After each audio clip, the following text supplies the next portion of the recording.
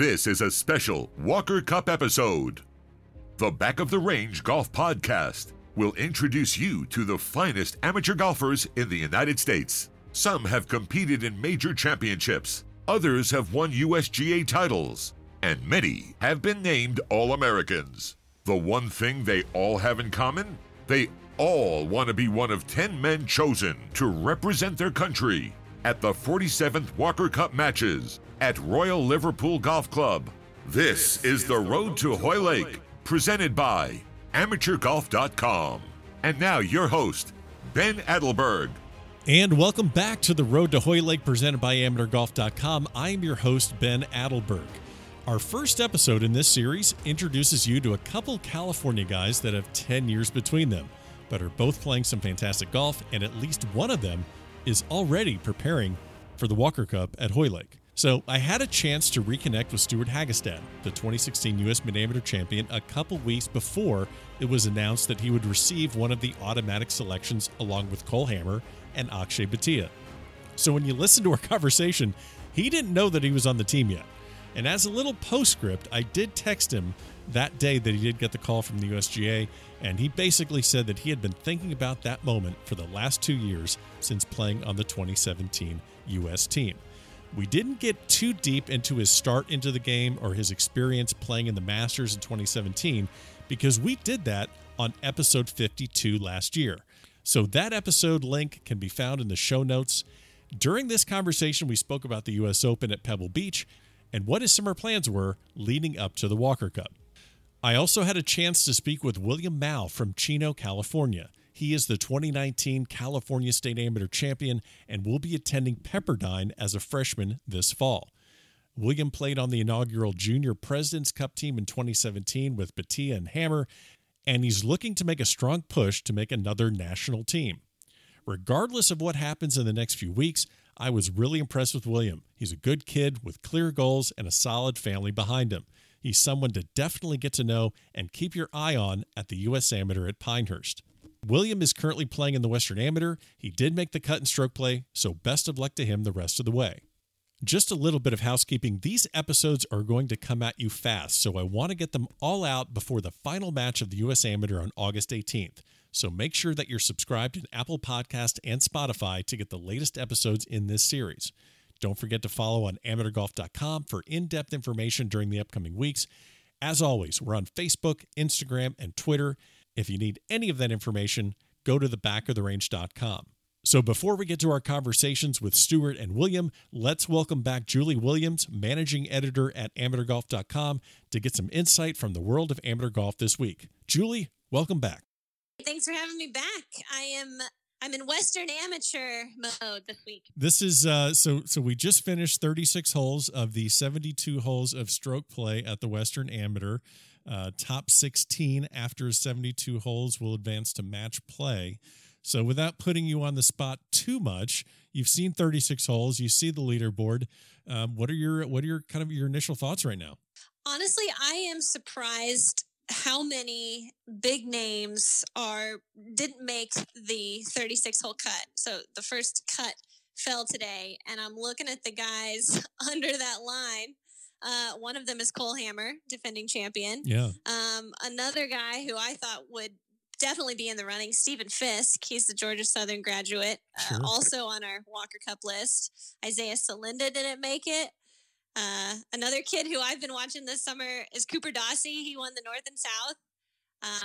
I think Cooper Dossie is a pretty cool kid, fun to watch. And I was surprised. I thought he had enough good momentum going, having won the North and South, qualified for the U.S. Amateur. He might have a good week this week. But so I think it kind of opens up who might have a shot at that match play bracket. Interestingly, I looked this up before the start of the tournament. So the Sweet 16, or the 16 players who make it to match play to then play off for the championship, obviously, 9 of those players from last year's Sweet 16 were in the tournament this year, and only one of those guys is left, and that's Spencer Ralston. Wow. So, yeah, interesting stat there. So I know they moved the tournament site around, and this is the first time I believe in about 10 years that it's at Point of Woods up in Michigan. There's just so many factors with this tournament. The length of it is so grueling, and then also I'm wondering if some of the big names that you mentioned, are they just thinking about the fact that it's this tournament, it's the USAM, and that's the end of me putting together my body of work before the Walker Cup team gets chosen? I do wonder about that. I would think that there's some pressure to play well this week, but there's also, this is important, but the U.S. Amateur is maybe more important. So you probably want to be peaking and coming out of this week playing better. Of course, that didn't seem to bother Cole Hammer last year. He won this tournament and then went on to the semifinals and had a great week at the U.S. Amateur. But I think you're right. It's not really a rest in the summer. If you're a top college player, you don't really get time off. No, these guys have to just kind of put the hammer down and get many top finishes as they can to put themselves in the best position possible to make that team. Yeah. So I wonder how fatigue is playing in, but something, kind of an under the radar name that's up near the top is Daniel Wetterick, who is an Ohio State player. He just finished his eligibility there, but he has been in the mix, in the conversation all summer long. He had the first round lead at the Dogwood, like at the very start of the summer. And he's kind of been on the road every week. And I see his name up in the top 10 and the top 20, and he's going to share the lead after 36 holes. So he's kind of a quiet player, and he's not somebody who, we would have on our Walker Cup watch list, but he's somebody who I've been sort of intrigued about.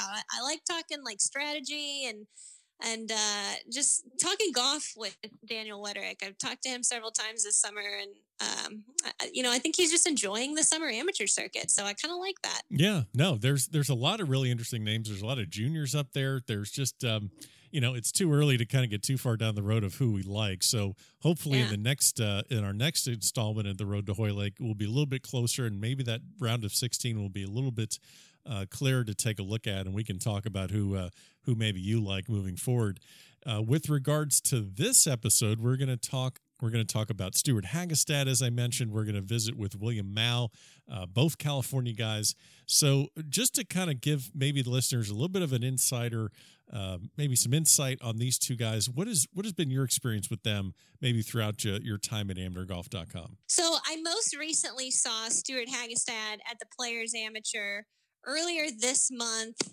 He opened with an 11 under 61 in the first round, and nobody got even within 4 shots of that score that day. And it was a very humbling post-round interview with Stewart Hagestad. He said, I got to like 8 under, and I, had to sort of check myself, because when was the last time I got to 8 under? Yeah. And of course he finished it and had a 61. He didn't quite finish off that tournament. He finished second to Spencer Ralston.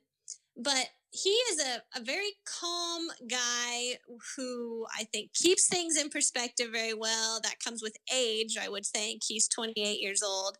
But he is, I think, would play that sort of very needed role of, maybe you would even call it like the big brother in the team room. Yeah. I think that is one of the major advantages of having a mid-amateur on your team. And we've seen guys play that role before. I think probably Nathan Smith invented that role. and so, but I think Stewart Hagestad knows a lot of these guys. There was definitely banter, between him and a lot of these college guys during the round, after the round. So he fits in well. He's not that much older than they are, to be honest with you. But I like kind of the cool, calm demeanor of Stewart Hagestad. I think that brings a lot to the team.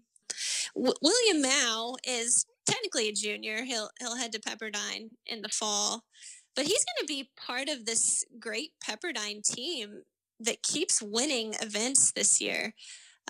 When I kind of keyed into William Mouw this summer was when he won the California Amateur, which had a stroke play component. But before that, he hit the junior circuit pretty hard in the last year. So a lot of his experience comes from junior golf, but that's not a bad thing, because he played on a Junior President's Cup. He played on a Wyndham Cup team, which is the AJGA's kind of inter-team, match play and team competition. So he has that team experience. He's not just playing, stroke play events, but I think it's interesting to keep an eye on William Mouw and see if we could end up with 2 juniors on that Walker Cup team. Well, I mean, he's ranked 20th in the world. He's really just right there, and it almost looks like if he can really make a big splash here at the Western and then back it up with something at the USAM, yeah, it's just so interesting to see what's going to happen, because there's just everyone's kind of bunched up in this spot where it's just like anyone makes a big move and it looks like it's going to put them on that team. Yeah, no, I agree. I think I'm really keyed into what's going to happen this week and at the U.S. Amateur, because it's like, it's the last push and there's a lot of pressure. Julie, as always, thanks again for your time. Look forward to speaking to you on the next episode of The Road to Hoylake, and we'll talk more about the Western Amateur as the final matches come into shape. Yeah, thanks for having me. Julie, thanks so much for the insight. I look forward to speaking with you on the next episode of The Road to Hoylake. Let's get to our conversations with Stewart and William. Stewart, welcome back to the Back of the Range Golf podcast. Appreciate the time. How are you? Thank you for having me. Yeah, I'm happy to be here. Well, you survived the first interview you did last December, and it didn't seem to hurt you too much. You've had a very nice 2019. Got to enjoy your third straight U.S. Open and Pebble Beach, no less. Been doing a lot of Pebble Beach. You had the USAM, you had U.S. Open. Maybe can you just get into just the difference you saw at the USAM at Pebble and then the U.S. Open at Pebble? I've got to be honest, it really wasn't that different. Okay. And it was just more complete. So strictly from the golf course, it was very similar. There were pockets of the rough at the USAM that were higher where, kind of if you missed the fairway, you're in a real tough spot. So the rough kind of, along the fairways and around the greens was just more of that. It was more consistent and kind of what you'd expect from a US Open, but it wasn't by any stretch unfair. It was just kind of what you'd expect. That graduated rough that they talk about, and it was great. And then they brought in a few of the fairways. So they brought in the ones that come to mind, or they brought in 1, 2, 4, 8, 9, you couldn't use the right side at all. 11, 15, 16, maybe 14 a little bit, especially in the second shot. But all those holes are kind of like if you missed the fairway, that's on you. You were hitting 4-iron off the tee. Not necessarily 11, but it was great. It was. But to me and to my eye, it was very similar to the USAM, and I think a lot of the boys that played both would say the same. And then obviously, just from the hospitality standpoint and the crowds, and it's just much more of a production. It's way bigger, and again, that's fairly obvious, but just sure. From just that standpoint of it, if you'd never played in one before and maybe didn't know what to expect, it was maybe a little more eye-opening. But no, it was about kind of what I expected it would be like. It was compared to Shinnecock. Well, I'll say this: compared to Shinnecock, there was nothing super intimidating about it. When they're playing the U.S. Open, there's obviously tons and tons of amateurs that are there, whether they make it through sectional, whether they're there through, any other exemptions that they've received. Did you find yourself kind of connecting or veering towards some of the other amateurs, or were you trying to pick the brains of any of the pros? I'm kind of wondering, this is not your first venture into a U.S. Open and to multiple USGA championships, but did you find yourself gravitating towards anyone while you were there? Yeah, no, I know what you mean. So this was the first one that I genuinely didn't feel super intimidated by. Okay. I wasn't in a rush to get there. I didn't feel out of place when I was there. I will say I did get sick early in that week, and I wish I would have played a little better. Not necessarily that I would have done anything crazy or, maybe even challenged Victor, because that was just a psychopathic performance on his end. That was wild. Yeah. I don't think anyone's ever I'll be very surprised if he ever skips Pebble Beach for the rest of his career. He's had a pretty good run there. Yeah, he's doing okay there. He's had a good run. So yeah, but just from, making the cut and doing something really nice. I was 1 outside the line with 5 to go on Friday. And, if I had maybe felt a little bit better earlier in the week, I had 2 good front nines and 2 poor back nines. And I genuinely believe, again, not to sit here and make excuses or anything like that, but I think that if I was maybe a little sharper mentally and my body felt a little better, that, I would have had a little bit more of a cushion. But, it is what it is. Stuff happens. But from just like a preparation standpoint, and anyone that I kind of gravitated towards, not really, and nothing at all against the other AMs. Like, it's an amazing experience for everyone, but I've always kind of felt like you play your best when it's just another event and you feel like you've prepared properly in the right way. And I kind of tried to treat it like any other event. Obviously it's a US Open and obviously it's a big deal, but I've gotten through sectionals, a few times now. And, I've been fortunate to play in 4 majors, I guess you could say. Obviously both the US Open and the Masters are a little different, but I don't know. I really just kind of tried to get in this mindset that if I go out and I play my game, to what I'm capable of, I could go out and shoot a good number. So this was the first one where I felt, kind of more at ease and more, just more comfortable, I guess. And I think, hopefully that'll continue going forward. But we're getting close to, I know the Walker Cup is something that's very near and dear to your heart. You're a member of the victorious team in 2017 at LA Country Club. This year we're over at, the U.S. team is going over to Liverpool, to Royal Liverpool at Hoylake. So I guess one of the questions I want to ask you is, what is kind of a schedule that you're putting together for the summer? Obviously the U.S. AMs at Pinehurst, I'm pretty sure we're going to see you there. But what are some of the other tournaments you're going to be playing in this summer to kind of put yourself in a good spot? Yeah. So I've obviously played the Open, and then I played the Northeast AM. I've got about 2 weeks off now. It's the 27th. So I'll probably leave for that on the 7th or the 8th, and I'll do that. It's a great field. I've actually played the golf course a long time ago. It's where I went to high school. So I'm looking forward to going back for the first time in about 10 years. That'll be neat. Literally 10 years. So I'll play the Players Am, and then got, I guess, my one fun event of the summer from an outside of a golf perspective. I've got a wedding after that, which will be fun.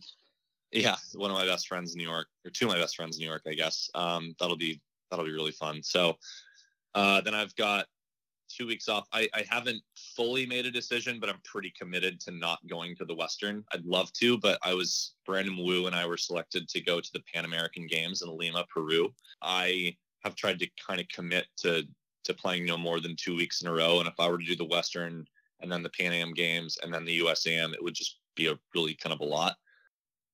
Well, and the other thing too is, a lot of these guys, you have the advantage of just about everyone except for maybe 1 or 2 guys on this short list. You have the experience playing on the team, but I almost think it's just as important. You have the experience of a summer leading up to making a team. So you know kind of how to set a schedule, not get too worn out, and you know how to, I guess, remain calm throughout this process of putting yourself in the right spot to get a pick. So that's a really good observation, because it's true. You're someone that has been on the team, and you're someone that has endured the summer leading up to the team. What is just a general recommendation you can make to these guys that are on the short list that were with you at the practice session in December? I mean, depending on kind of where you are, I mean, Sure. It's obviously it's a very challenging thing, because you can't make any promises. And, while you kind of know where you stand in regards to your tournament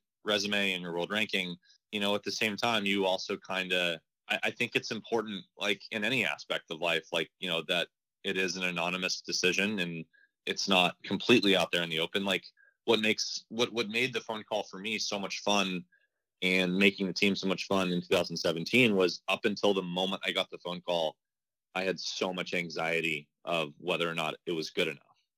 And, that sounds terrible and stressful and a little unfair. And I completely empathize with a lot of people that, were on the other side of that. But at the same time, just to me, it was just the most rewarding weightlifting experience. And obviously, like, I hope to continue to build my case to, represent the USGA in the United States, and obviously everything that goes with it. But at the same time, one thing that I thought was really interesting that Colin Morikawa said during the week in 2017 was he had a really good understanding. I think the world of Colin and his game, and he just kind of gets it. Yeah. He knows how to best manage himself and everything that he's doing. But he didn't want to go and tire himself out. Like, he took a week or week and a half long vacation sometime in like July to just give his body and his mind and just everything a rest.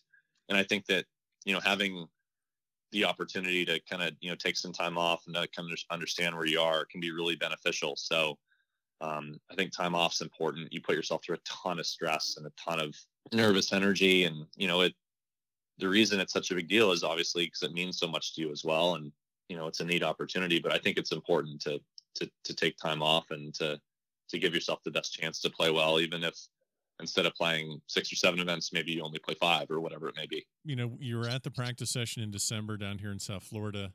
Without mentioning certain names of guys, how encouraged were you at the youth and at the quality of guys? Not just what they can all hit the shots and they can all make the putts, but how encouraged were you when you saw the group that was there in South Florida? I mean, the kids are all really good. They're only getting better, and it's almost discouraging is not the right word, but it's almost kind of eye opening. Just like, I mean, the easy example is, Akshay's 17 and he's hitting shots that guys on tour, they're playing in the final groups or hitting down the stretch. And you look at guys, Will Gordon since turned pro, obviously Wolf was down there. I mean, you could go down the list, shoot, all those kids just get the heck out of it. Yeah. Even like it's funny, an easy example would be like an Alex Smalley, who is, about as sexy as, whole wheat toast. The reason his game is so good is because he hits it. It's because he hits it 310 on a string and he wedges it. Like, he literally epitomizes, would you take, hitting it, on the green 20 feet for birdie 72 times? It's like, well, yeah, well, there's a reason he's top 10 in the world or whatever he is. Yeah. So, I mean, everyone's just really, really good. Everyone knows their game. Everyone's confident in their game. They're all the kids are just super impressive. So, do you think he knows that he's as sexy as whole wheat toast, or is this going to be the first he's learning of this? No, I tried to go through my Rolodex of terrible expressions, and that's the one I settled on. Okay, well, hopefully I'm going to be talking to him soon. Hopefully he'll be okay with that. All right, well, Stu, we've done it before. I appreciate you taking the time. I hope everything goes well with your summer. Get some rest, and I know you're going to be preparing for September. And all the best to you this summer. Thank you so much. Nice to talk to you as well. We'll talk soon. Thank you, Stewart. Appreciate the time as always. And it can be said now, congrats on securing your spot on the 2019 United States Walker Cup team. Our next guest here at the Road to Hoylake is looking to join Stu on the Walker Cup team. He is the 20th ranked amateur in the world, incoming freshman at Pepperdine this fall, and the former number 1 ranked junior in the world. William Mouw, welcome to the Road to Hoylake. How are you? Yeah, I'm doing great. Thanks for having me out here. Absolutely. So we're getting ready and ramping up. You've had a phenomenal summer, leading into the USAM, leading into a run at making the Walker Cup team. This is your final year as a junior golfer, and you picked up the Thunderbird Junior this year, and then also just capped off the California State Amateur. How's it been the last couple months as you're kind of prepping to go into the USAM? Yeah, it's been good. I've been working hard every day to prepare for USAM and hopefully some other things as well. I've been putting in a lot of mental prep for these tournaments and a lot of great hard work. That's what it comes down to. Let me ask you this. You mentioned mental prep. You've made this big jump. You're going from junior amateur tournaments to, USAM. You were in the round of 16 last year at Pebble Beach. When you say mental preparation, what are you doing maybe now that you didn't do maybe 3 years ago? Yeah, just a different approach of the whole game about, it could come anywhere from match play to stroke play, about not looking into the future as much, staying in the present, staying patient, no expectations on yourself. And it does take a lot of pressure off yourself. And that helped for me. That freed me up to play some of my better golf, which was awesome. I have to ask, so give me, a lot of people that I've had on the podcast, I love trying to find out the origins of how they get into the game of golf. Some grow up at a country club. Some get dropped off at the Muni course by their parents. How did you actually get into the game of golf? Yeah, so my dad and his brothers grew up playing, and as a kid, I loved all kinds of sports. And my dad in the early 90s was trying to play on the mini tours. And then once he had me as a kid, when I was like maybe 2 or 3, he dragged me along onto the course. Sure. And I used to just watch him play. And I kind of learned from watching him swing the club. And then sure enough, I just started to swing the club, and it came, I just fell in love with it. So your dad tried to run the mini tours, which is, I know all over the country there are mini tours, and it's a tough way to make a living. So it is.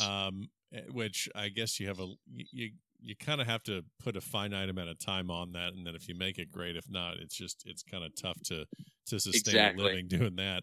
So your dad, gave up the dream and of trying to pursue it as a professional. A lot of people fall back to a field of business, whether it's real estate exactly. or insurance, or maybe they're going to be working as an executive or in sales. What's your dad doing these days? Yeah, so growing up in college, he was trying to play on the mini tours, but also was delivering eggs and buying and selling eggs already in college, starting his business. That's a first that we've had here. He sells. Is this the family business now? It is now. It started out real small about 24 years ago. So farming in my family is huge. My uncle had a farm. My grandpa still has a farm in Iowa. Wow. Sioux Center, Iowa. He has 1 million chickens over there. So growing up, my dad followed in my grandpa's steps for the farm. And yeah, he just started to do that, and he's one of the best I've ever seen at it. Okay, so we're going to get back to golf, but I have a little bit of a farming background in the state of Kansas, so we shared a little bit of that in common. Talk to me about, you're growing up on a farm. Like, what did you do to help out when you're on the farm? Oh, yeah. It taught me if there was work needed around the farm, you would definitely, the family is the first to help out. Sure. So it really taught me how to, nothing it would be given to you. I had to work for everything. It taught me work ethic. It taught me how to make money. And growing up on a farm and learning how to work hard and seeing my dad work hard every day taught me how to not take things for granted or my talent and use it to the full for me. Well, and the other thing I keep thinking about is, you're a former number 1 ranked junior amateur in the world. Those chickens don't really care about that, do they? No. They just care about, can you feed me and give me water? Okay. So yeah. Let me ask you this. Have there been tournaments that you've won where, everyone there is just patting you on the back saying you're the best, you're the greatest, boy, great tournament, what an accomplishment. And then you come back home and you have farm chores to do. Has that happened more than once where just go from the highest of highs to now maybe you're cleaning out a chicken coop? Oh yeah, definitely. So after I won the Western Junior, there was some rain back home and one of our buildings fell over. Okay. And we had to go immediately when we landed, we had to go catch the chickens that got out and rebuild the building that fell down. Okay. So literally the day or two after was right back to work, and that was funny. That was fun. Western Junior Amateur champion running around chasing chickens on his farm. That's right. The day after. Perfect. Okay. That's awesome. Not that it's awesome that the building fell down, but that's just, I think it's a perfect example of humility, and this is life. Oh, yeah. And yeah, so that's perfect. I'd love to talk about this for hours, but we're going to actually move on to your golf achievements here. You're currently the number 21 ranked amateur in the world, number 10 ranked American amateur. So you're in that perfect spot to make a final push to get yourself a spot on the Walker Cup team. You picked up the amateur championship for California this year, played at Monterey Peninsula. What are some of the other courses that you've been able to play in California that people that are listening to this podcast would just kind of shake their head and say, man, how do you get access to those places? As these top ranked amateurs, we get to play on some unbelievable courses. Monterey Peninsula Country Club, one of the most private clubs in Central California, and what a great venue to have a wonderful tournament at. So that one was pretty amazing. Pebble Beach was was unbelievable. So the thing I also wanted to ask you is that, you know, your dad was on the bag for you at the state am, if I have that right.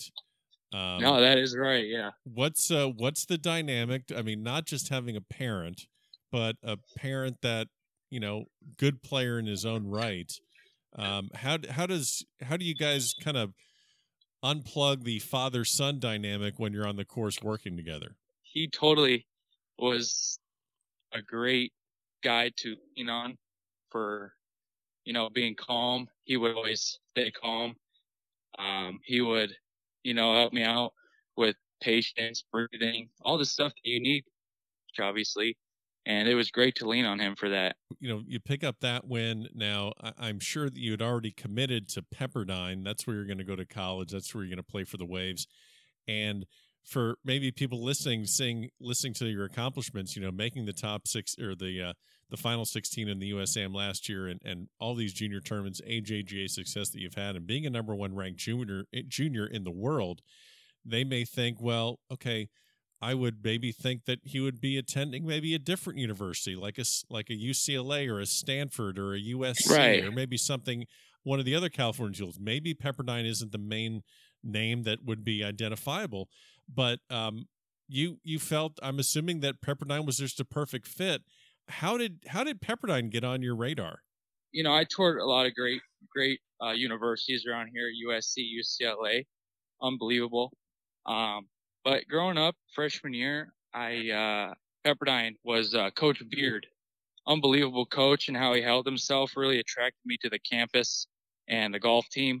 And you know, we have a great team coming up, and I'm just, you know, happy to be a part of it. The faith background for the campus really led me towards it too.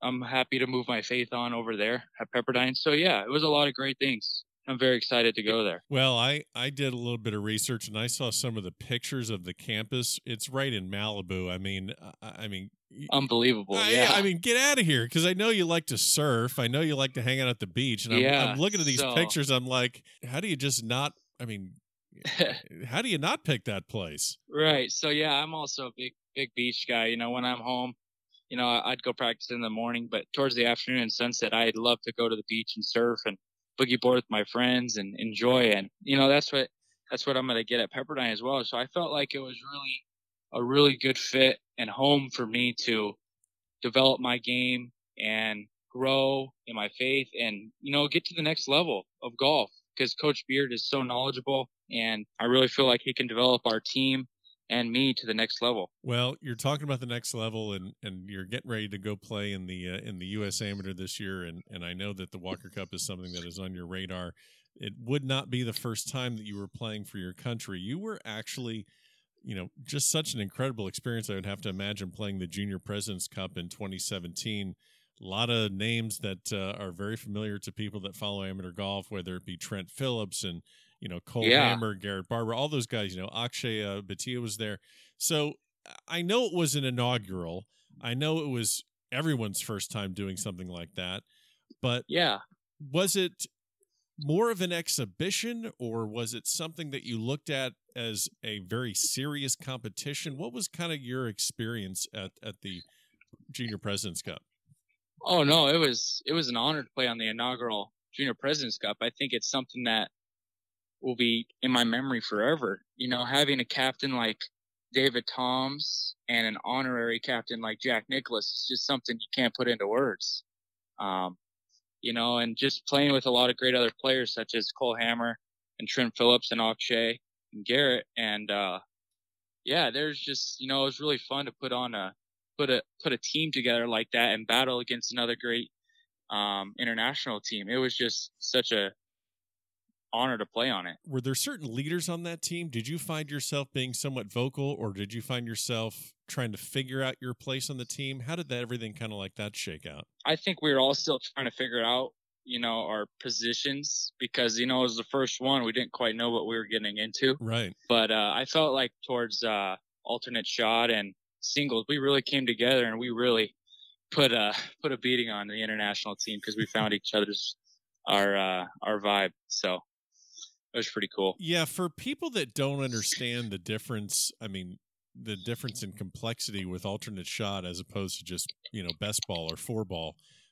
Right. What are some of the things that you did to help yourself and help your team in alternate shot? Because that's the only format in Walker Cup except for singles, obviously. Right. So, alternate shot is tough. First of all, you can't really get mad at yourself or your partner because, things are going to happen, and you really have to expect the unexpected when you're playing. And, I actually got to play with, my teammate, Joe Highsmith, that I get to play at Pepperdine with. And we had a great time there. Learned a lot. Yeah, you got to focus on make sure, try to get your ball in the fairway for your partner to hit on the green. I think it's big in placement where you put the ball in alternate shot. Sure. And once you do that, I feel like putts are going to start dropping. If you give you or your partner a chance to, make a putt, I think good things will happen then.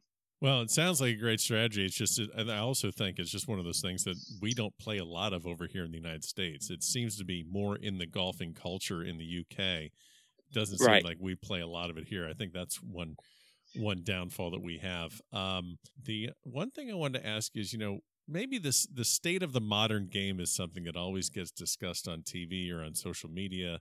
It seems to be everywhere where people are, talking about how far everyone hits it, how far the young guys hit it. And, that conversation kind of gets brought up by people like me in the ages of, maybe 30 to 50. And it's not really talked about maybe on from juniors or amateurs. Is that an approach that you take to the game? Is it a bomb and gouge, or I'm just going to hit as far as I can and just go find it? Is that something that's a strategy, or is it just the fact that this is the equipment that you grew up with and this is the golf ball that you have? Right. And I'm just kind of curious from a junior's perspective, an elite junior, elite amateur, what is your kind of take on what the modern game is? There's millions of strategies you can use, and one of them is bashing the ball. It depends what course setup they have for you, such as, last week at Inverness, the USGA grew the rough out. So usually bashing the ball was not an ideal strategy for that course. Sure. Maybe an iron off the tee on a couple holes could put you in a better position than being 150 out in the rough, which is, it's 3-4 inches long, which is just really hard. So I feel like, growing up with everyone says the ball goes so far. I feel like they've lengthened the courses. So, short hitters are still going to have the same problem if they don't change the ball, if they keep the ball. So that's how I kind of feel. Yeah. Well, the U.S. Junior, I think you guys are playing that at about 7,400 yards? Yeah, we play at 7,400 yards, par 71.